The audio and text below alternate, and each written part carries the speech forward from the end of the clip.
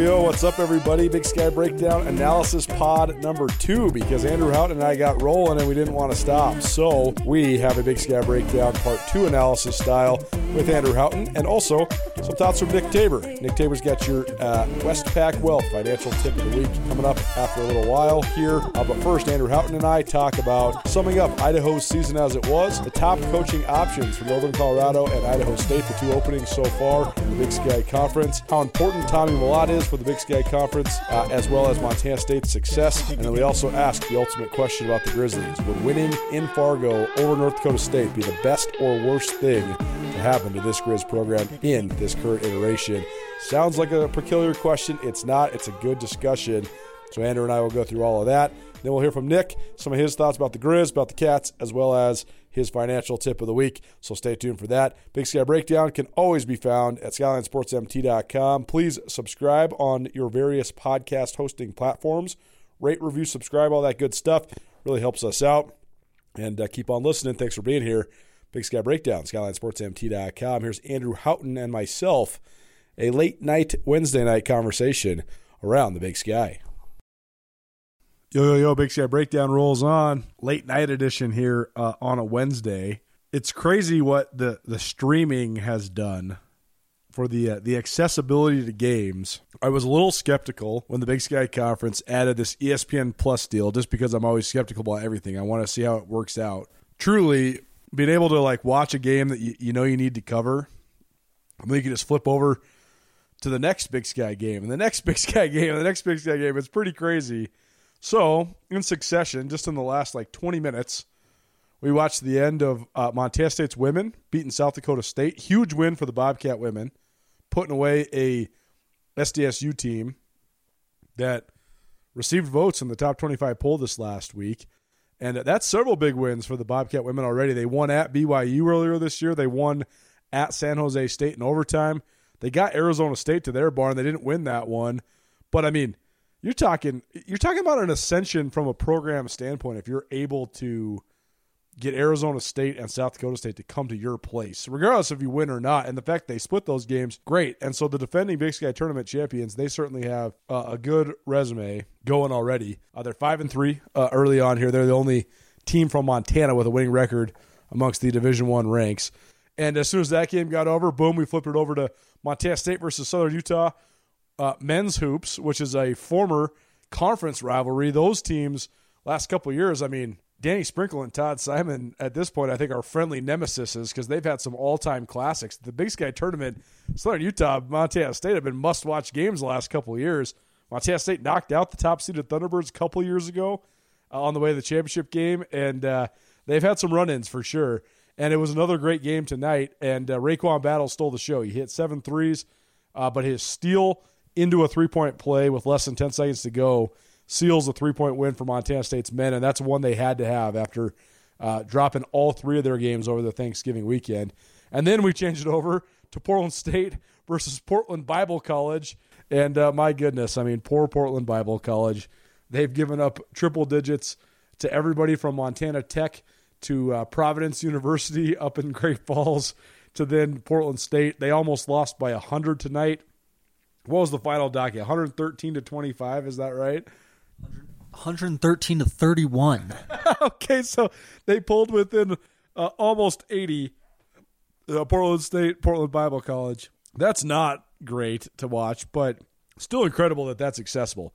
Anyways, here we are on a Wednesday night. We watched a bunch of Big Sky Conference hoops, and the streaming and everything that you have at your accessibility is very cool.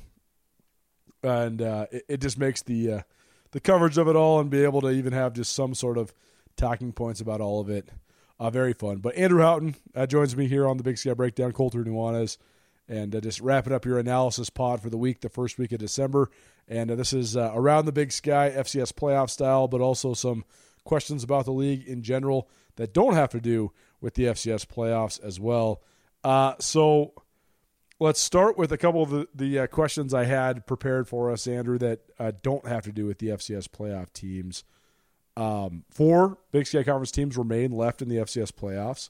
Montana State and Weber State will play in Bozeman on Saturday. Montana and North Dakota State will play in Fargo on Saturday, and then Sacramento State will host Richmond on Saturday afternoon. But before we get to any of those teams, let's talk about first the one Big Sky Conference team that made the playoffs that then was eliminated. I know that we're doing some coverage this week on the Idaho Vandals. Giovanni McCoy, a finalist for the Jerry Rice Award. I think that he certainly should be a front runner, if not the absolute favorite for that award. And he'll be on the Big Sky Breakdown pod, which you might already listen to by the time you're listening to this. And Jason Eck, Idaho head coach, is on there as well. But Idaho, such an interesting perspective because you're coming off of rejoining the Big Sky in 2018. You're coming off of struggling since you rejoined the Big Sky in 2018. You're coming off of having a pretty miserable coach in Paul Petrino who didn't really do anything to hype up the program or ease the transition back down to the FCS from the FBS. But then you bring in Uncle Sal's cousin or my cousin Vinny or whoever you want to pin Jason Eck as, and he just breathes fresh air into the program. And there was a moment in time where we thought Idaho was fast-tracking toward a seed. But then when the dust settles, they've lost 2 out of their last 3 to end the season, and they're at 7-5. And so it's just interesting the way that narratives surround a program because they finished 7-5. The narrative of the season was that it was magical until the end, and they were knocking on the door of a playoff win, and there's no way to say it was anything but a successful year at Idaho. There's no question about it. It's just also funny the way that previous successes and stuff mark a season. Like if Montana would have lost their first round game, they would have also finished 7-5. And in Idaho, you're ultimately optimistic. And at Montana, if you finish 7-5, exact same record, oh my gosh, the sky is falling. Interesting. All that said, though, I thought there was just so much to this Idaho season. How would you sum it up? Well, Colter, was a great season for Idaho, but of course, it's just one piece of the larger narrative, right? The only thing that makes it good is that this has to be a stepping stone now for the Vandals, right? If this is a blip of a season for them, if they're just riding the momentum and riding the energy in Jason Eck's first year and now they go back to struggling again, that becomes one part of the narrative, right? And you look at this year differently. I personally don't think that's going to happen, but now they have to go out and prove it again, right? And it's not a bad way to go out, Colter. They played, I think, a classic. I think maybe the best of the first-round games. I mean, the Montana game was awesome as well.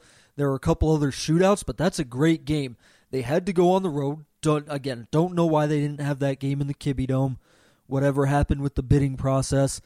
Had to go on the road, playing a consistent playoff team in southeastern Louisiana, so a team that's been there before, team that's been on that stage before, and you're just going back and forth. You see so many good things from the guys who you're going to have there for years. I mean, Giovanni McCoy had a great game. Houghton had a great game. And you take it right down to the end, and you get some bad luck at the end with the original tying field goal was iced when he made it, and then he slips and puts it just skimming past that left-hand post. So you lose 45-42. You don't want to lose, but for a team like that, what a great way to lose, right? Because you're taking so much forward out of that game now going into next year. So when Paul Petrino was let go and Jason Eck was yet to be hired, I made a statement on our ESPN radio show, Nuanez Now, that I thought that Idaho was one of the best Division I jobs in the country because they have pre-existing tradition at this level, but they needed to get that tradition reignited because it had been 25-plus years since they had been relevant at the FCS level. But they also have a good fan base. It's a good college town. It's a good school. It's a good campus. Play indoors. Kibbe Dome's a good venue. All these things. And I also thought that the roster itself had some talent. And so I thought that Idaho had a lot of rope to work with. I think what I proclaimed was, even before Jason Eck got hired and Jason after he got hired, was that he had a 2 to 3 year window where all was going to be good. I wonder now, though, with a 6-2 record in league, you come to Missoula and get a win, and you make the playoffs, and now you have this returning core led by the freshman of the year in Giovanni McCoy, and this stud receiving core, including Hayden Hatton, who's absolutely going to be an All-American, and Jermaine Jackson, who was a first-team All-League guy and probably is going to be an All-American as well, plus Anthony Woods, who's a second-team All-League guy as a true freshman.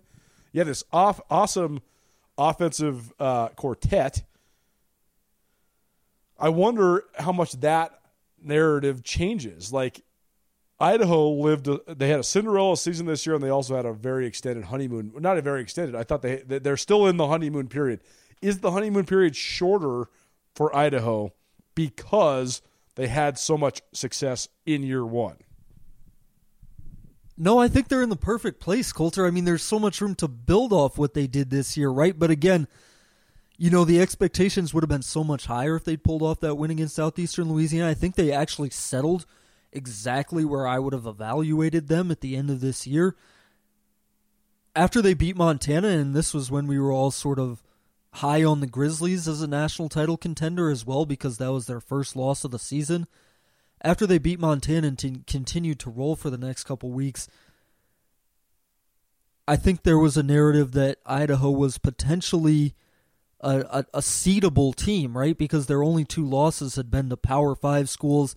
They'd kept both of those games close. I think looking back on it now, obviously that's not true, and that goes hand in hand with sort of the helium-high early season expectations of the Montana Grizzlies as well. But that's right where they are. I mean, being a solid playoff team in year one sets you up perfectly. It doesn't set the expectations too high, though, because you have multiple more steps you can take. Right now, I mean, they don't have to be a national title contender next year. You have the concrete goal of, okay, well, now we're going to get back to the playoffs. Now our next step is winning a playoff game, right? For sure. Okay, last thing on Idaho. This is a dynamic I've talked about a lot on this podcast and on Nuanez Now. I think that the notion that the Big Sky Conference is as good as it's ever been has more nuance to it than that. I don't think this is the best the Big Sky's ever been for several reasons. First of all, I don't think that there's a definitive best team, and I don't think that there is teams that are of the caliber of 2016 Eastern Washington with Cooper Kupp and Kendrick Bourne and Gage Gubrud and Shaq Hill and all the Samson Ebicom, variety of pro players, or teams like, Montana in the late 2000s when they just ran the table. I also think that the bottom of the league is really bad, and that caters to then giving the top teams easy wins when they don't play each other. But I also think it sets up then when the top teams do play each other, those are the only games that they have the possibility of winning or losing, so that they play tight. And so that's just a very interesting dynamic. That said, when you look at Idaho broadly from a program narrative standpoint, making the playoffs year one under a first-year head coach is a phenomenal year, especially with a freshman quarterback, all of it. All the credit to Idaho. On the other hand, I'm just conflicted about Idaho because in terms of the teams from the Big Sky I have seen live and in person this year, and caveat, I haven't seen Sac State in person. I've watched them on the stream extensively. I watched the full game against Montana. I watched the full game against Idaho. I watched the full game against Weber State, and I watched the full game against UC Davis. So I've seen Sac State from start to finish on TV, but as you know, it's different seeing them in person. But in terms of Big Sky teams I saw live and in person, I would put Idaho as my number 2 team in my power rankings behind Montana State. Therefore, then I think that a first-round one-and-done playoff loss, just from what I saw on the field, is actually kind of disappointing. So how do you reconcile this? It doesn't really matter. Does the fan base think that's disappointing? Totally. Well, that's true. Yeah, I mean, I don't know, actually. Does the national media think that's disappointing? I mean, they just have so much going for them narratively because of how downtrodden it has all been for the previous couple years, right? Yeah. Well, which comes full circle to why I thought it was the greatest job at the FCS, because you can't do anything but go up. Like, every time Montana or Montana State is open, it doesn't matter how bad you've been, for how long you've been bad, it's still not like Idaho because the expectation is to be nothing but good. I mean, from an expectation standpoint, Montana's the worst job in college football because you can't do anything besides go undefeated to appease what the expectation is, and that's obviously not realistic. And the Griz have been going through that for 10+ years. But you're right; it's very interesting to see. But I guess I'm smitten with Idaho. I love the way they play. I think Jason Eck is the man. I think that he is such a good fit there, and I think they're going to be damn good. But I also think that they're going to encounter the next biggest obstacle Idaho's going to encounter is one that comes sooner than I thought it was going to, and that's the obstacle of expectation.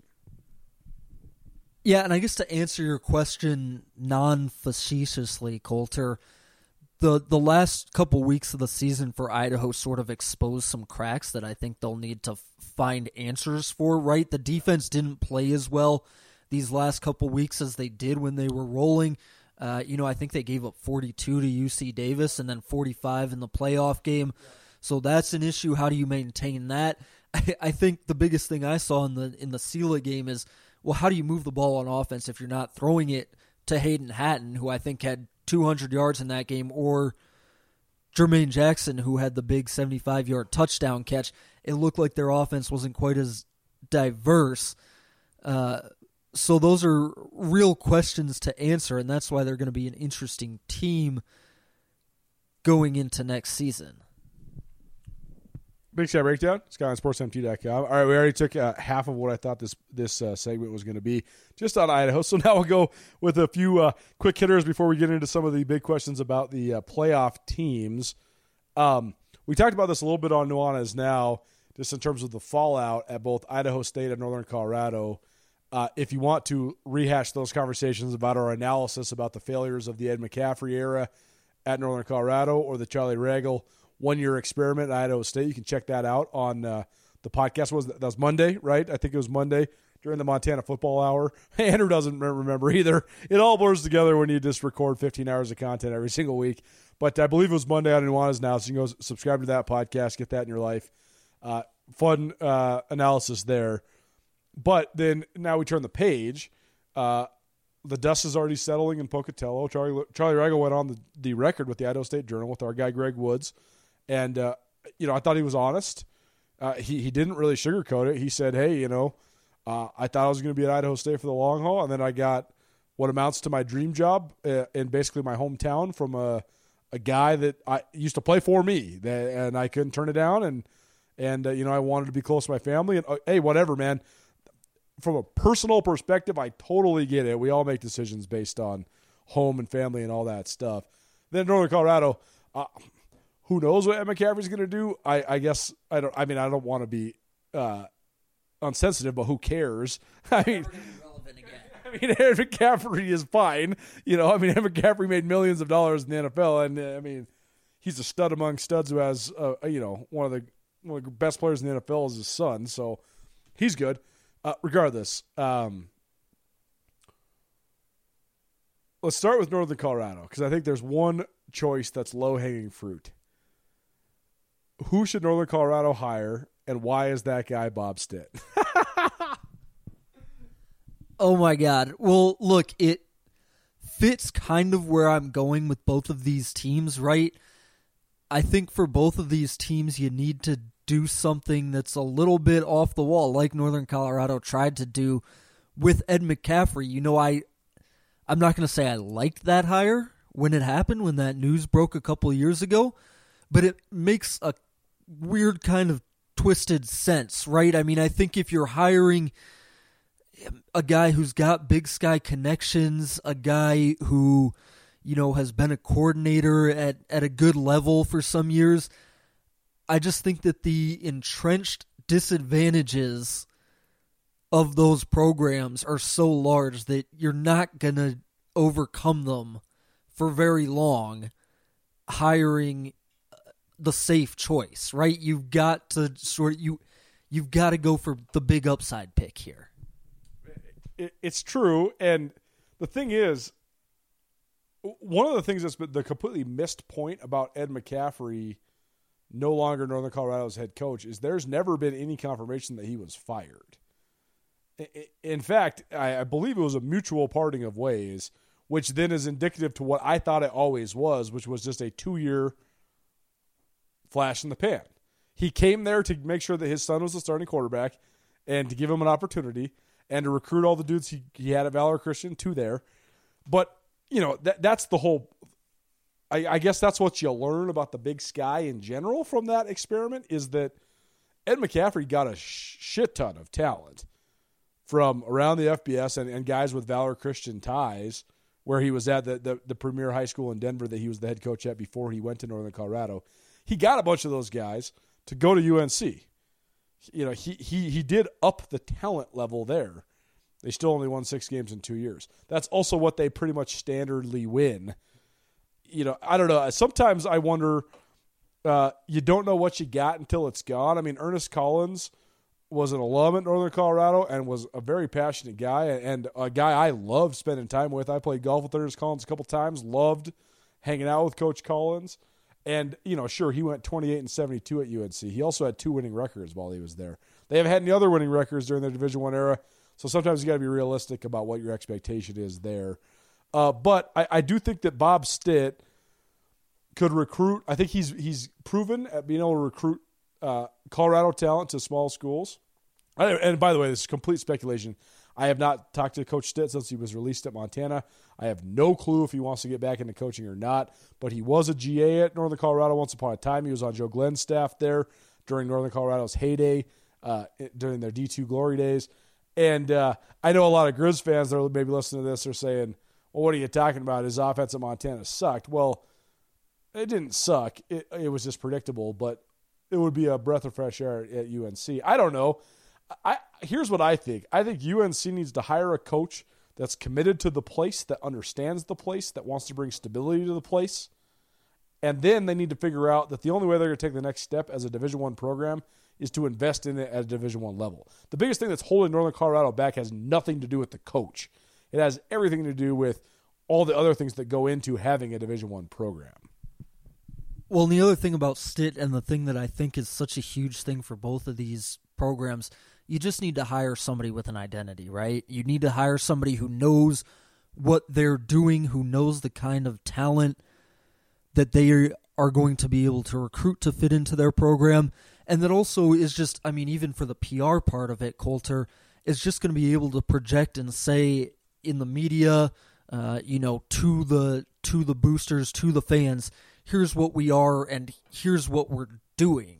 Well, that's the funniest part, is that I know that Bob Stitt got just completely run out of town in Missoula because he didn't really comprehend what the monster that the Griz was. But Bob Stitt, if you removed the Griz, everything about the Griz from the Bob Stitt thing, Bob Stitt runs a good program. He recruits pretty well. He's pretty good with the media. He's just not excellent at any of those things for Montana. But I think he would be good at Northern Colorado all the way. Anyways, I'm just speculating based on Twitter fodder. But you're right. The tongue-in-cheek Bob Stitt being the guy at Northern Colorado, what Andrew said is absolutely correct. You need to find somebody that has stability and an identity. And I agree, and I think you got to lay a foundation there, and then you got to invest at a D1 level. You were at the Idaho State Journal for a couple years. What's the thing that's going to turn Idaho State around? All I keep thinking is you don't know what you got till it's gone, right? Like Rob Fennessy was like pretty dang good at Idaho State, considering. Things got bad at the end those last couple seasons for Rob Fennessy, but like a couple bad seasons is not anything strange to Idaho State, right? I've been on the record as saying that I was a little bit surprised when Rob Fennessy was let go with a year left on his contract there, that he wasn't given that last year at least to show signs of turning it around. And it comes back to the expectations again, Colter, right? Like, what are the realistic expectations for this program? I mean, maybe you just have to think of it in terms of the bell curve, right? I mean, maybe if you have the 95th percentile head coach at a place like Idaho State, maybe that's the guy who can turn you into a consistently winning program, because I think at Idaho State or Northern Colorado, that's absolutely what it's going to take. It's going to take somebody who's that special. But if that's what your expectations are, then if you've got the 75th or the 80th percentile coach, he's not going to measure up, and you're going to be bouncing up and down like Fennessy was, or even like Ernest Collins was, as you mentioned, at Northern Colorado. and it's just not going to measure up, and you're going to make not rash decisions, but you're going to lose sight of what you have. I mean, I don't want to dwell on this one too long either, but I haven't seen players like Mitch and Tanner Guller or Mikey Dean or Xavier Finney or James Madison or Ty Flanagan or Tanner Connor or, I mean, again, you have to set the baseline of what the expectation is realistically. If you are Northern Colorado and Idaho State, what your baseline resources provide you is that you're going to finish at or toward the bottom of the league. So anytime that you finish a little bit or far above that, you have to have perspective that is a great accomplishment. I think about this all the time with Idaho State basketball. I mean, Bill Evans got 7th in the league 2 years in a row. People could say, well, 7th in the Big Sky, what's that to brag about? It's Idaho State. You're supposed to get last. You're playing 4 or 5 or 6 seeds above your head. If there's certain teams in the league that can't even be 5 places better than what their expectations should be.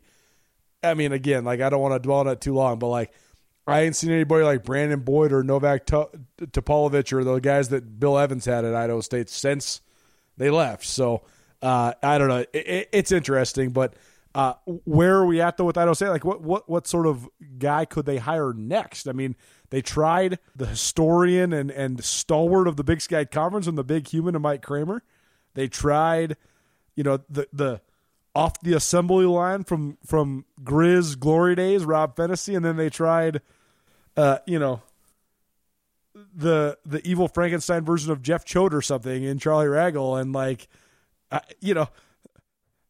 all were entertaining. None resulted in wins. I don't really know where you go. Yeah, again, Colter, you got to shoot for something different, right? There was a great column actually in the Idaho State Journal, a guest column by Brad Bugger, who's a guy who's done some radio calls for Idaho State there, and his main point was that, well, first of all, you need an identity, and second, what should Idaho State's identity be? Well, you're playing in a dome, you should just try to throw it around for 500 yards a game, right? You should try to be the poor man's Eastern Washington, because it's going to be so difficult to recruit the kind of talent there to build a consistently good defense, right? A defense that is forcing the other team into 3 and outs, right? We're stuck on Idaho right now, the state of Idaho, that is. But why can't Idaho State have a good defense? Pocatello is the butte of Idaho, and Idaho, the state of Idaho, has great high school football, and so does Utah, which is another primary recruiting territory, and so does Montana. That's the other thing. Why does Idaho State come into Montana? Like, if I'm Idaho State, I'm recruiting out of Missoula all day. I don't understand why they don't. Okay, all great points. Actually, there is good high school football down there, like really good, especially when you start getting over into Boise. Like, Boise's just going to keep growing and growing in those high schools. I mean, Rocky Mountain, Meridian, Bishop Kelly, etc. A lot of talent there. But I guess my counterpoint to that would be, not only are you competing with Boise State for the top level guys, what if you're just competing with the resurgent Idaho program now? Weber State also gets into that area for those kids. I'm going to either of those places over Idaho State, right? So I think it's still difficult. But you can recruit a quarterback and 3 good receivers to come play in that dome, right? And it's falling into historical bias, because that's when Idaho State has been good, or has been at least average to above average, is when they've had great quarterbacks, great wide receivers, right? Just go in, try to be the poor man's Eastern Washington, say we're going to try to throw for 400 yards on you every game. We're going to try to score 45 points. If our defense can get a couple takeaways, that's enough, right?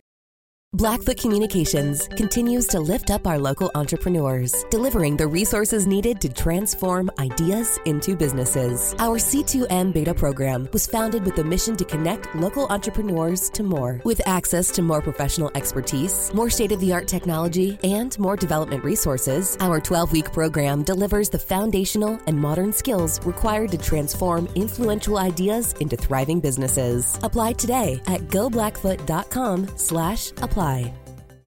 Join Town Pump's Pump It Up Rewards Plus program and never pay full price for fuel again. Save 5 cents on every gallon every day at any town pump across Montana. Plus, earn and redeem points on your favorite in-store items to get free stuff with our clubs. Stop in and pick up a rewards card. Download the Pump It Up Rewards Plus app today. Or visit townpump.com/rewards to register and start saving. Right down the road. Pump it up. Oh, yeah. Big Sky Breakdown, SkylineSportsMT.com. Thanks to our great sponsors, including Blackfoot Communications. Met with Blackfoot today. We got a bunch of fun stuff coming down the pipe for you. A lot of interactions, hopefully. Maybe some stuff, some interperson or some stuff where we can engage with all of you. So very much look forward to that. Andrew has one more thing on Idaho State before we move on. Well, I guess I did a little research on this, right? So here's a guy, right? I mean, if you're accepting my points that that's what Idaho State should do, what's a guy that they can realistically get? Just looking around it. I mean, RJ Martinez and Xavier Guillory would be great together, right? You know, are they going to get an FBS coordinator? Like maybe just looking at the best offenses in the FCS this year, what about Fordham's offensive coordinator? Is that a guy they can realistically get? I don't know, but this is an interesting name to me. Kevin Decker, former Walter Payton Award finalist at New Hampshire. And he's got the Big Sky connection. I wrote a feature about Kevin Decker 10 years ago. He was the quarterback at New Hampshire. They were highly touted. They came into Montana State. They lost on a blocked extra point, one of the craziest games I've ever covered. And Kevin Decker remembered his experience in Bozeman so well that then he applied to be a grad assistant on Rob Ash's staff. So got to know Kevin Decker. No, I shouldn't say got to know him. Talked to him a couple times when he was there in Bozeman. Smooth dude. I mean, definitely maybe could recruit a little bit. We'll see. I don't know. I think we could actually do we already have done a whole podcast on this, but I think we could do a whole podcast on how do you fix Idaho State, because I do think that, like what you're saying, the indoor facility, the promise of big numbers, all that, the throw it around the yard, that's been sort of like the repeated formula for the last 15 years. I just think that Pocatello is a working class town, and there's a bunch of tough MFers in Idaho. I just think you should build it on just trying to get the baddest MFers around, man. You're going the opposite way. You're trying you want to just grind it out and take that talent there and try to make a defense out of it. I mean, if you got the best linebacker out of Highlands High School every couple of years, like, you'd probably have a pretty good guy. They got Jaden Bell out of Highland when I was there. He was their all-state safety. Yeah. I mean, they got Kamaya Olson, who was their top pass rusher that year. I mean, none of these guys are – it's tough, right? And especially the top talent in Idaho, especially now, starting to look outside the state, right, or starting to look to the Power Fives. I mean, there were two high-level Power 5 receivers in Idaho this year, in Kenyon Sadiq, who's going to Oregon, and Gatlin Bear, who's going, I actually don't know, but he's got a bunch of SEC offers. That brings the attention into the state, right? And suddenly it becomes so much more difficult even to get the second-tier guys who you should be getting. Big Sky Breakdown, SkylineSportsMT.com. We were going to talk about the most coveted transfers that are into the portal out of the Big Sky, but we already know it's RJ Martinez from NAU and Xavier Guillory, from Idaho State. One point about those guys, the question was, who's the most coveted out of those guys? Really interesting dichotomy, because to borrow a basketball term, I think RJ Martinez is your floor raiser, right? He can take a bad team and make it good. Yeah. Xavier Guillory is your ceiling raiser, man, because he can fit in on any team, on any offense, and make you better regardless of what role that he needs to play. The thing is, I always am so skeptical about these guys making the choices that are right for them. Like, if RJ Martinez just ends up at, like, UT San Antonio, it's just irrelevant forever. Like, he'll be relevant to that, 7-5 bowl team or whatever, but, like, he's from Austin, Texas. If he just ends up at some non-power conference Texas school, like, God, come on. But, I mean, I guess you're totally anonymous if you're playing in Flagstaff, Arizona, and NAU anyways. And Guillory, I mean, I just always hope that the guys like him go somewhere where they can still be a dominant talent, because, if you just go to like Utah, are you actually going to even play? I don't really know. Guillory did pick up a Nebraska offer tonight, so maybe on the Samori Torre, grad program, whatever. We'll see. Okay, let's talk some FCS playoffs about these Big Sky teams. I got 3 questions about these Big Sky teams. We already talked about Idaho. So number 1, working in reverse order as we usually do. We'll start with the non-Montana schools. Sac State, the number 2 seed, the one of only 2 undefeated teams in the league. Ozzy Cat is on the podcast now too. He's bored as shit. He wants us to play with him. The Hornets went 11-0, ran the table in the Big Sky.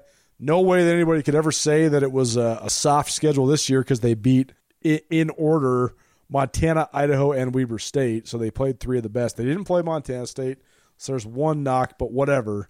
They also drilled Colorado State. 11-0 is no joke. It's the greatest season in their school's history. Point blank, does Sac State get off the schneid, and how important is it that they do? Because 23-1 in the Big Sky Conference is no joke.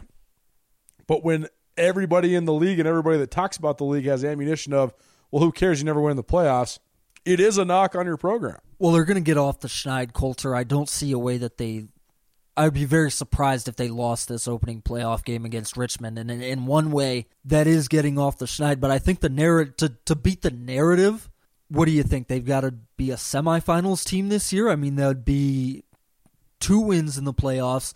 If you beat Richmond, you lose in the quarters. I still think everybody's got that ammunition, right? You're not doing anything in the playoffs. They've put themselves sort of between a rock and a hard place here, because they did have the 2 straight losses in the playoffs when they were favored. Now you got to go above and beyond that, right? You got to do more than winning 1 game. Now I'm confident that they will, but I guess we'll just have to see, and we'll have to see how the bracket plays out, of course, as well. Yeah, I have a little more grace for Sac State, because you never made the playoffs until 3 years ago. You never won the conference title until 3 years ago. And as soon as you win a playoff game, it will be your first playoff win. And if they win that playoff game on Saturday, that means that they are into the final 8 of the playoffs. That in itself, I think, is a landmark moment and an accomplishment for your program. So I think they earned themselves a little rope with 1 win. 2 wins, everybody's off your back. I totally agree. But I do think that 1 win gets you a little ways. I have no idea what to think about Richmond. I know that Richmond has been perennially pretty good, pretty competitive. They won the 2008 National Championship. I remember covering them in 2016 in the playoffs at Eastern Washington.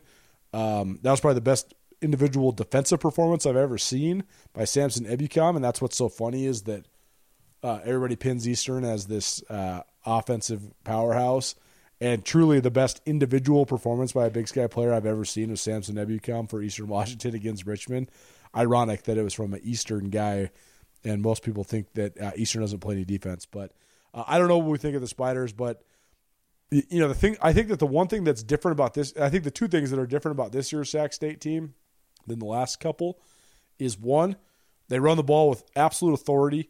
They're rushing for 280 yards a game. They have a great offensive line. That helps you in the playoffs. And 2, they're playing at home. And I think that Sacramento has the bug a little bit now. I think that there's people showing up for the games. They averaged 16,000 fans a game this year. They had the Montana game, the Idaho game, and then, of course, the Causeway Classic all had a bunch of people there.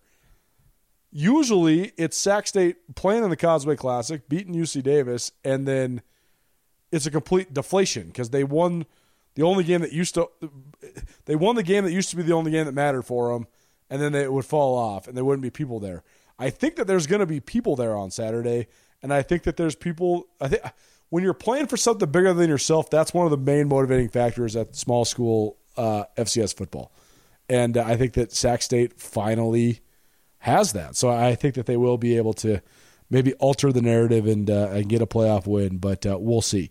Big Sky Breakdown presented in part by Opportunity Bank. Opportunity Bank, your local bank, your opportunity. Okay, second to last question, Andrew Houghton joining us here on Big Sky Breakdown. I wrote it in the notes. Is Tommy Mellott God if he goes off against Weber State? I don't necessarily know if that's the hyperbolous train I want to go down, but Tommy Mellott seems to get better as the games get bigger. He was lights out against the Grizzlies. He was lights out when Weber State came to town last time they played in Bozeman. And still, though, Tommy Mellott, for as good as he's been this year for the Bobcats, second team All-League, definitely a consummate field general, he has come nowhere close to attaining what was almost a superhuman level that he attained during the FCS playoffs last year during the last 2.5 games of the run. He was not very good the first 3 quarters against Tennessee Martin. Then he stuck his foot in the ground and ripped off a 78-yard touchdown run, and the rest history. He was unstoppable after that, all the way until he got hurt against North Dakota State in the national championship game. Where are you at, though, with Tommy Mellott's importance against Weber State, and also just how impressed are you with his ability to raise his level as the games continue to get bigger? Hugely impressed, Colter. This weekend against Weber State, I mean, it would be doubly impressive, right? He was the only thing that they had going on in that first Weber State game. I mean, he's the reason they won that game, aside from the bad punt snaps, all the other craziness in that game. The reason they won that game is because Tommy Mellott just couldn't be stopped.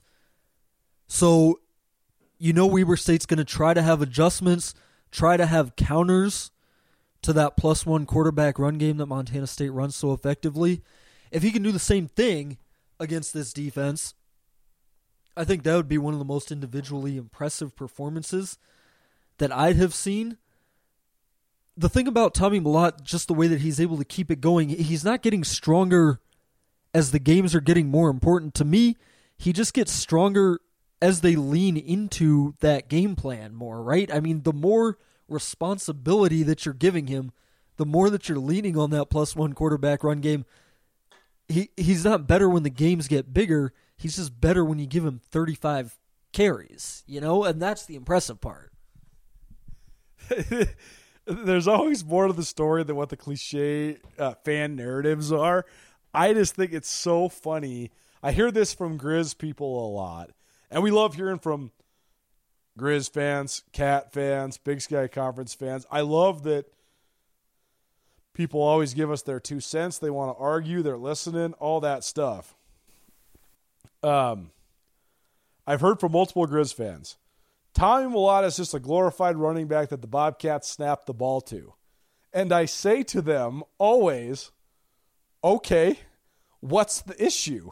If you have the best running back in the league who also happens to be able to throw the ball at an above-average level, and if you're talking about a running back being able to throw the ball, he throws the ball at an absolutely elite level if you just think he's a running back, but he throws the ball fine for a quarterback, then I don't know what the problem is. But you're right, he does get better the more that they lean on him. His durability, he got hurt against North Dakota State because he got a high ankle sprain with a couple of the best defensive players in the country basically snapping his leg in half, and he got hurt at Eastern Washington for hitting his head on the turf, but I don't think you can say that the young man is injury prone at all.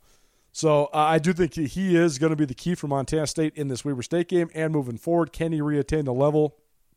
But all signs point toward that being likely. The one thing I wonder about is it was so very clear down the stretch last year that the veterans on the Bobcats were basically just straight up over the Matt McKay experiment. And the insertion of Tommy Mellott was such a spark just from him as a person and a leader and, a hard worker and all that sort of stuff. Do they still have that same spark? We'll see. But either way, if he can continue to do what he does, I think that'll be a key for Montana State. Big Sky Breakdown, SkylineSportsMT.com, presented in part by J&V Restaurant Supply. J&V Restaurant, your home for everything kitchen. No matter what you need for your tailgate or that big holiday party, You can visit J&B Restaurants, 3 locations in Bozeman, Great Falls, and Billings, or visit jvrestaurant.com.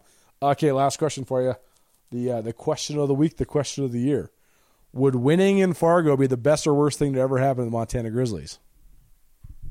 Well, in one sense of the question, the best, because just simply if you beat the North Dakota State Bison, you're a national title contender, and that's the only thing that matters, right? So if they do come out of Fargo with the win, then Montana absolutely has a chance to win the trophy this year, and in one sense, that's the only important thing. In another sort of more meta sense, man, I would still have a hard time believing in the Griz as a national title contender, even if they beat the Bison. And then if that's true, then that's really bad, because it doesn't matter whether you lose in the quarters or the semis this year. I still think they'd be sort of a long way away from where they want to be, and then that just tweaks the expectations, sets them so sky high.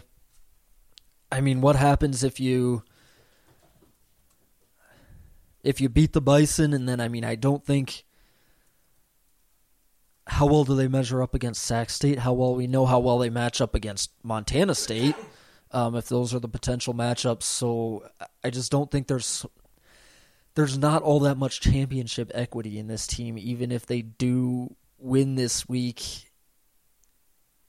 And then, that formula succeeding leads to a lot of interesting questions and perhaps bad outcomes for the Griz, because it's if you beat the Bison this year, do you see the season as a success, and then do you try to keep the conveyor belt of transfer quarterbacks running instead of trying to develop a guy? Do you keep doing the things that you've been doing this year? That's exactly right. I think that no matter what happens, Montana needs to be able to separate the result and the finish of this season with the evaluation of what are objectively and very clear places where they need to look at their program. There's a lot of different things that can be holding you back. Effort, culture, execution, preparation, being professional, resources. Those are all things that can hold you back. Montana has no problem in any of those areas. Talent is also a huge thing that can hold you back. Montana doesn't have any problem with talent either. But they do have some very obvious places where they could grow talent-wise, and they could grow in the diversity of the way that they operate as a football team. I think that all just takes looking in the mirror, and I think so. Here's the thing. The only way Montana's going to beat North Dakota State and Fargo is if they do look in the mirror and they do decide to reconcile themselves with winning in a different way than what has been the way that they've wanted to win. Maybe North Dakota State just completely messes up and decides to kick to Malik Flowers and Junior Bergen, and so then maybe it is a trademark way that the Griz can ride some momentum. But other than that, in terms of offense versus defense, the only way the Griz win this game is if they spread it out and air it out. That's it.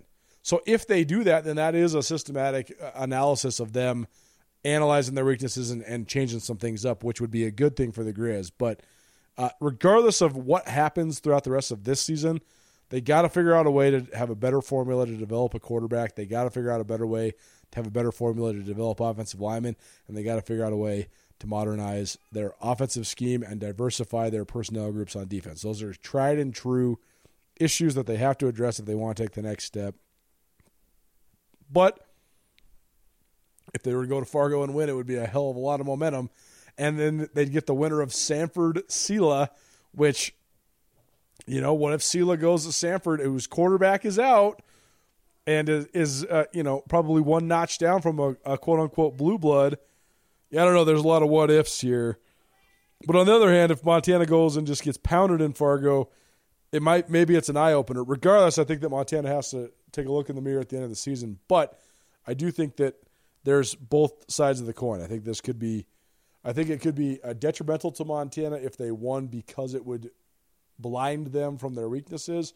But also, the only way they're going to win is by opening their eyes to their weaknesses And on the other hand, if they get pounded, I think it's going to make them have to open their eyes to their weaknesses. Yeah, it's all true, but it's the great thing about a true playoff bracket, right? All you have to do is survive and advance. And looking at this year, I mean, if you win that game, you're 3 games away, and it doesn't matter what we think their weaknesses are. If they win that game, I mean, they're there, right? Yeah, it's true. And then it harkens back to the question of what is the expectation of Montana, and if you're any other FCS program in the country and you've made the Elite Eight 3 years in a row, then you're happy. If you're Montana, especially with the amount of expectation you had coming in this year, I think you're still a step away. So we shall see. Big Sky Breakdown, SkylineSportsMT.com. Great episode. I didn't think we were going to go that long, but we did, and here we are. So thanks to geeked up off the crazy basketball games. Like, I was just full of energy from watching Portland State win by 85, plus those great finishes in the Montana State games. Like, I was ready to roll. We were ready to roll for sure. And, it always is compelling talking about how do you fix the stuff that's broken. That's always good analysis for sure. So for Andrew Houghton, Colter Nuanez, SkylineSportsMT.com. Thanks so much for being with us. Thanks so much to our great sponsors for helping present this here podcast. Up next, Nick Taber, WestPac Wealth. A little talk about the Grizzlies, a little talk about your financial tip of the moment. That's next. Big Sky Breakdown rolls on. Whether you're in the restaurant business or you just want to host any big event, J&V Restaurant Supply can make sure you have everything you need. J&V Restaurant Supply is your home for everything kitchen. Whether you're a bear or a bobcat, an eagle or a Scotty, J&V Restaurant has everything you might need. They have locations in Bozeman, Billings, and Great Falls. If you can't make it in, J&V also has a great website, jvrestaurant.com. Get everything you need for your next event at J&V, your restaurant specialists.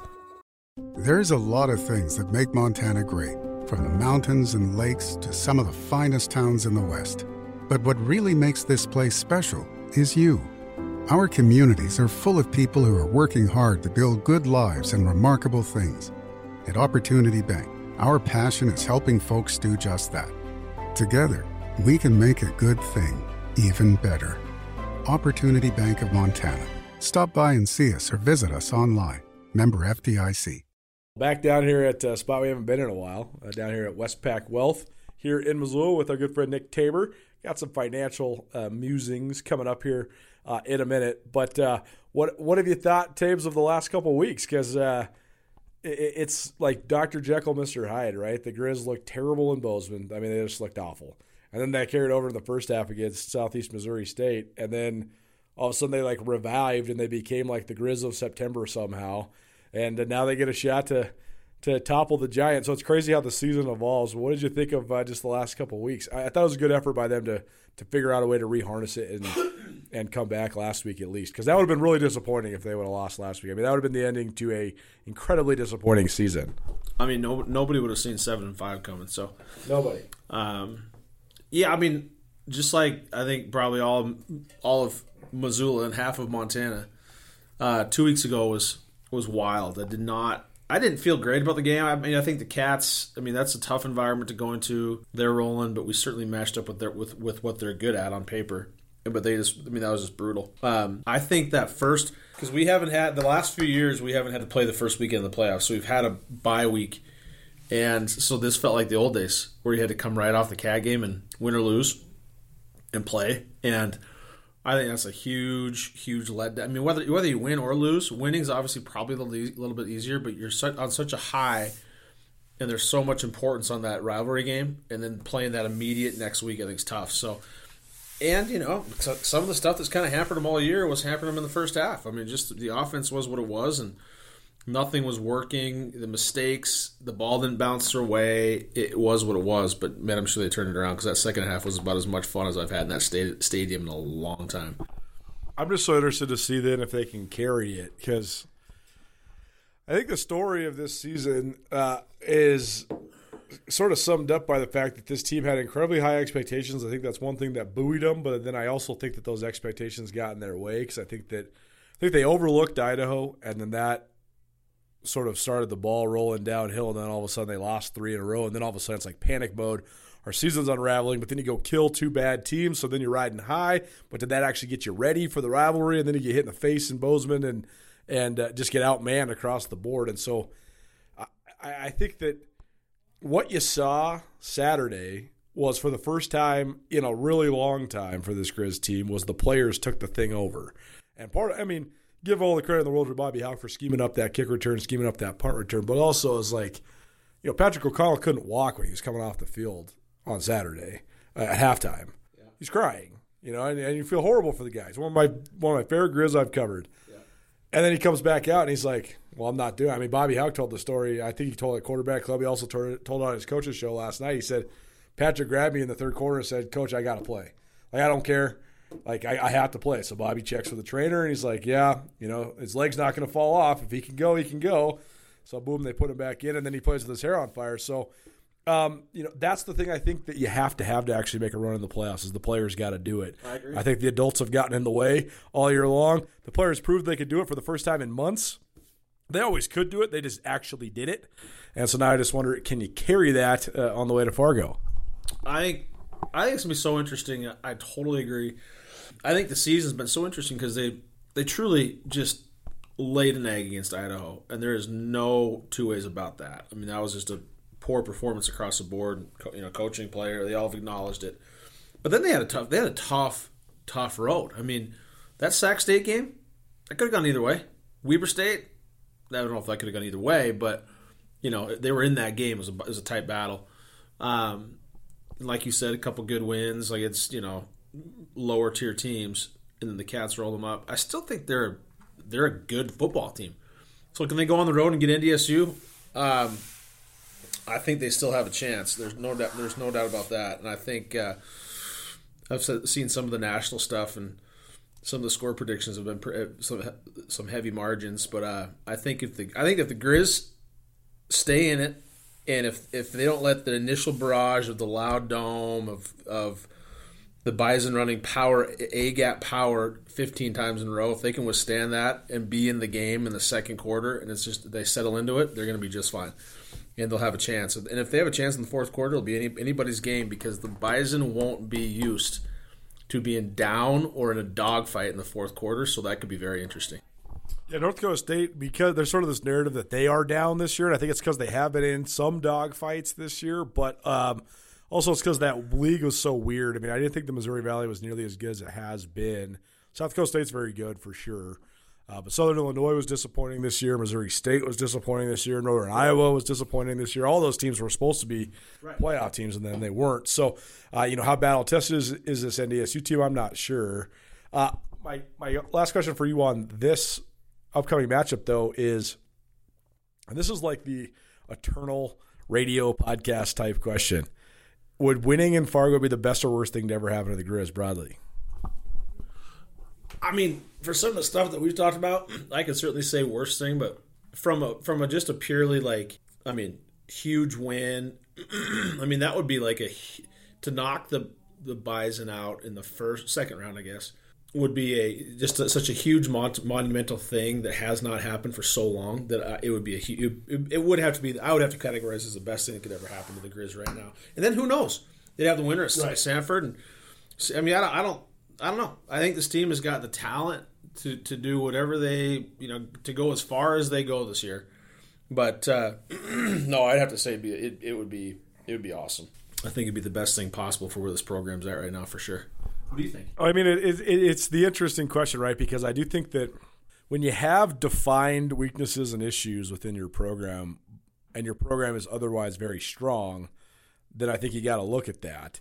I think that the one thing that holds Griz athletics back more than anything is the inability to analyze themselves. And I think that that's the thing that they need to figure out. It's a very similar parallel with the Griz basketball team. They've had the same problem for 2.5 years now. They can't score the ball. You have to figure out a way to score the ball. With the Griz football team, they have such great. They are better than everybody in the country at a variety of things. Their continuity, how hard they practice, their discipline, their ability to run to the ball. Their defensive development is crazy. I mean, they have like 10 linebackers that are ready to roll. Like their third string safeties would play at most FCS schools, So they have so many things that are really good. Yeah. They got to figure out a way to get better on the offensive line. They got to figure out a way to have a developmental quarterback that they can actually be in the program for several years.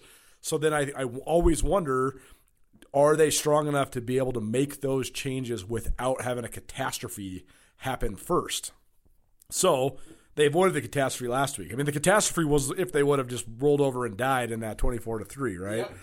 Yeah. Against SEMO. So obviously, I'd like to think that they don't have to make adjustments. I mean, this is like life, right? Like you don't want to have like, I mean, not that a 7-5 record for most places is rock bottom, but let's just be honest. If they would have ended that game 31-3 against Southeast Missouri, that'd be pretty much rock bottom. Well, especially when you were the number 2 team in the country 2 months earlier. 100%. And so I would like to think that they can be introspective enough to make the adjustments and the changes in the offseason. And I think that Bobby's got a history of that. This run at it, obviously, there's been a lot of similarity for the last 5 years.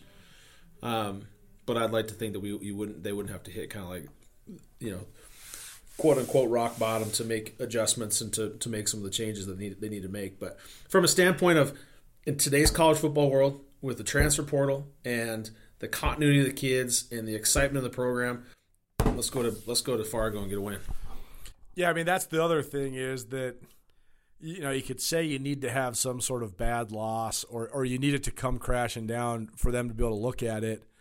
But maybe that's not the case. Maybe they will look at things in the offseason. But also, though, if you go into Fargo and beat North Dakota State, then all of a sudden you're on the national championship track again, and then maybe you just make a run to the Final Four, and then if this team makes it, quite honestly, maybe it's not quite as broke as we think, too. No, totally. And the thing is, if you go to NDSU and win, I should clarify, not that I think it's totally broke. I don't think that's the case, but maybe just the ebbs and flows of the season this year have somewhat been an anomaly. I mean, they certainly had brutal days on Saturdays on a couple occurrences.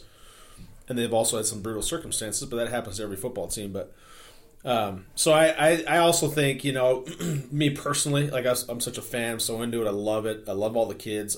The coaches that I know, I appreciate and like a lot. But sometimes I wonder if there's too much over-analysis or, over-critical of where they're at. But we'll see. Well, that's part of it. I mean, I'd say that the 2 biggest hurdles that the University of Montana football team has to overcome every year are their internal and their external expectations, and then the noise that comes with that, right? I mean, the Griz played against themselves for the first 10 weeks of the season, and then when you're playing against yourself and you're losing to yourself for a whole month, then all of a sudden then that really detrimentally affects you psychologically. But I think that they do deserve credit for getting it back on track. I thought the players took control of it in the second half of that game. I think that's the thing you got to do to make a run. But let's say they go win at NDSU, then all of a sudden, Sanford is, SoCon is a middle of the road FCS league. Sanford's okay. Sanford's okay, but their starting quarterback is out. That's what I just heard. I mean, Sela looked good against Idaho, but maybe they go in there and upset Sanford. I don't know. There's a whole bunch of what ifs. But regardless, to answer the question, like, if the Griz go get rolled up in Fargo, I think that they're going to have to look in the mirror. Yeah. But even if they don't go get rolled up in Fargo, they're still going to have to look in the mirror. But if they go win in Fargo, they don't have to look in the mirror for a little while because then all of a sudden you got yourself a little inside track. And I think that let's put it like this. I mean, North Dakota State is 31-1 at home in the playoffs over the last 11 years. So you go in there, it's a landmark. I mean, it's a historical moment in the FCS. So we'll see. I'm interested to see how they match up against them, too. I can't wait. Now, let's go. We got to go get them. It'd be funner than shit to go see them. I just want to go see them compete and have a chance in the fourth quarter, and then the chips will fall where they fall. But it's going to be a blast to see them go in there. Part of the glory of building a business comes from leaving a legacy to ensure your business continues thriving into the future. Have you asked yourself lately, what is your plan? Forming a personalized business succession plan is essential to know the passion you put into your business will carry on. Nick Taber at WestPac Wealth is here to help you navigate all your business succession and retirement planning needs. Give Nick a call at 728-6699 and keep the spirit of possibility vibrant while making your future more tax efficient with a personalized business succession and retirement plan for you. Also have to thank all of our Fit During Football sponsors as well. I've been trying to really keep the fitness honed in, keep the mind fresh. I made a lot of health changes in my life, gave up the drinking, gave up the boozing, and been trying to eat as healthy as possible. And so been staying on track with the help from the guys over at Nutrition on Reserve here in Missoula as I sit here in the Garden City. The high protein intake, it helps you a lot. It helps curb the appetite, also helps with muscle recovery, helps you feel fresh. My mind feels great, and it helps you work out a lot harder as well. So that's been a welcome addition for me, and also been hitting hard at both the Hype House, which is a cycling and strength studio. Awesome place, very welcoming environment. Totally outside my comfort zone, but they have awesome spin classes, but also awesome strength classes too. So you can get your lifting in over there as well and get some high resistance type training. That's really good for building that lean muscle mass. And also got to say thanks to Hot House Yoga. They've been great as well, helping me relax, wind down, but it kind of juices you up a little bit too, because you get to sit there and be with your thoughts and stretch it out. And it's very challenging physically too. A lot of body weight strength being built as well. But you kind of just get to be, and you get to let go of things and really explore your own mind. And it helps you return to center. And then if you're doing it early in the day or in the middle of the day, boom, you hit it and charge hard towards the rest of the day. So gotta thank all those great sponsors for helping me out. If you want to learn more, you can visit all their websites: Nutrition on Reserve, Hype House, and the Hot House Yoga Studio. Check out all those fine sponsors if you're trying to get fit. I promise you won't regret the decision. Nick Taber, WestPac Wealth, here on the Big Sky Breakdown. What's cooking in the finance world these days? It's again still a very interesting time. We always have, interest rates drive a lot of, and obviously the Fed and what they're doing with inflation is very interesting, and it's been an interesting year, there's no doubt. But I think we heard some good news from certainly we've seen some good news on the inflation front, and we heard some good news from the Fed's position on rising interest rates to combat that. So it'll be interesting to see what happens over the next few months as the interest rates level off. There's some opportunity to be had during this however long of a period of high interest rates we have. So I would encourage anybody, in terms of the fixed side of just taking advantage of savings and putting it somewhere where you can just get a safe, secure rate of return. We might have ourselves a very interesting opportunity right now in terms of where they go in the future. Meaning, if interest rates go a little too high and then the economy is a little bit rockier than some people think in 2023, which there certainly are a lot of headwinds for the economy in general in 2023, then it would not be surprising to me to see them actually start to reduce interest rates again, which for some things that's really good. For wanting to borrow money, to grow, for mortgages, for business loans, car loans, all of that stuff, obviously lower interest rates better. But on the savings and investment side, higher interest rates are better. Yeah. So I think it might be kind of an interesting opportunity right now. So contact your trusted advisor. If you have any questions at all, give me a call, and I would love to chat and answer any questions. Nick Taber, WestPac Wealth, presenting here the Big Sky Breakdown. We'll have financial conversations throughout basketball season, which is just in the midst already, but right around the corner. Thanks for being here, buddy. Thanks, bud. It's always a pleasure. Blackfoot Communications just launched new business services delivering big value to smaller firms. With reliable voice, fast internet, business-grade Wi-Fi, and around-the-clock support, Blackfoot ensures you remain connected to your customers, employees, and communities throughout the day, every day. For more information, go to blackfootsmallbusiness.com. Connect to more with Blackfoot Communications. Join Town Pump's Pump It Up Rewards Plus program and never pay full price for fuel again. Save 5 cents on every gallon every day at any Town Pump across Montana. Plus, earn and redeem points on your favorite in-store items to get free stuff with our clubs. Stop in and pick up a rewards card. Download the Pump It Up Rewards Plus app today. Or visit townpump.com/rewards to register and start saving.